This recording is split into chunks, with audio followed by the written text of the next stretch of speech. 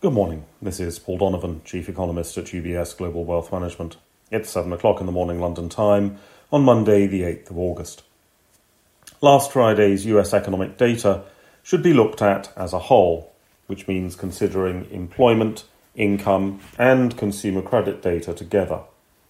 It does not give a very clear picture.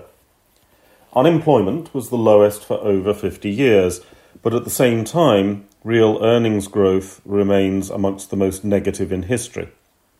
Consumer credit had its largest ever increase. This can all be spun positively or negatively according to preference. The positive spin is that the strong payrolls number and the low unemployment rate give high job security. And if prime-age workers want a job, they seem to be able to find a job. That job security is one of the critical factors supporting consumption at the moment, allowing consumers to reduce savings.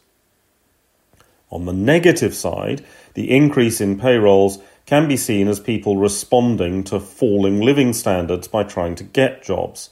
The number of job openings suggests that any increase in payrolls is a function of increased labour supply.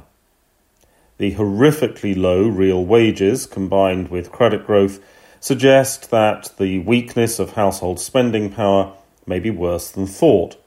And while consumption may be supported by people resorting to the credit card now, the more credit is used today, the less credit will be available to support consumption in the future.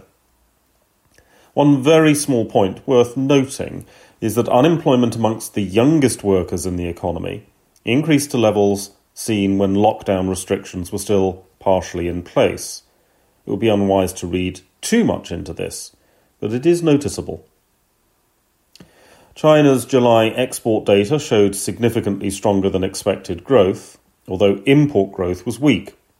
The weakness of China's domestic economy is again suggested by these numbers. Exports were focused on sales to the European Union, Russia, and ASEAN. It's worth noting that exports of consumer electronics have continued to weaken. In advanced economies, demand for these products has slowed, and supply now probably exceeds demand. Certainly, disinflation and deflation are the normal for prices in these sectors. Export strength came from steel, autos, and textiles. The last of these is already showing some signs of oversupply, if comments from US retailers are to be believed. The data calendar is relatively quiet for the rest of the day.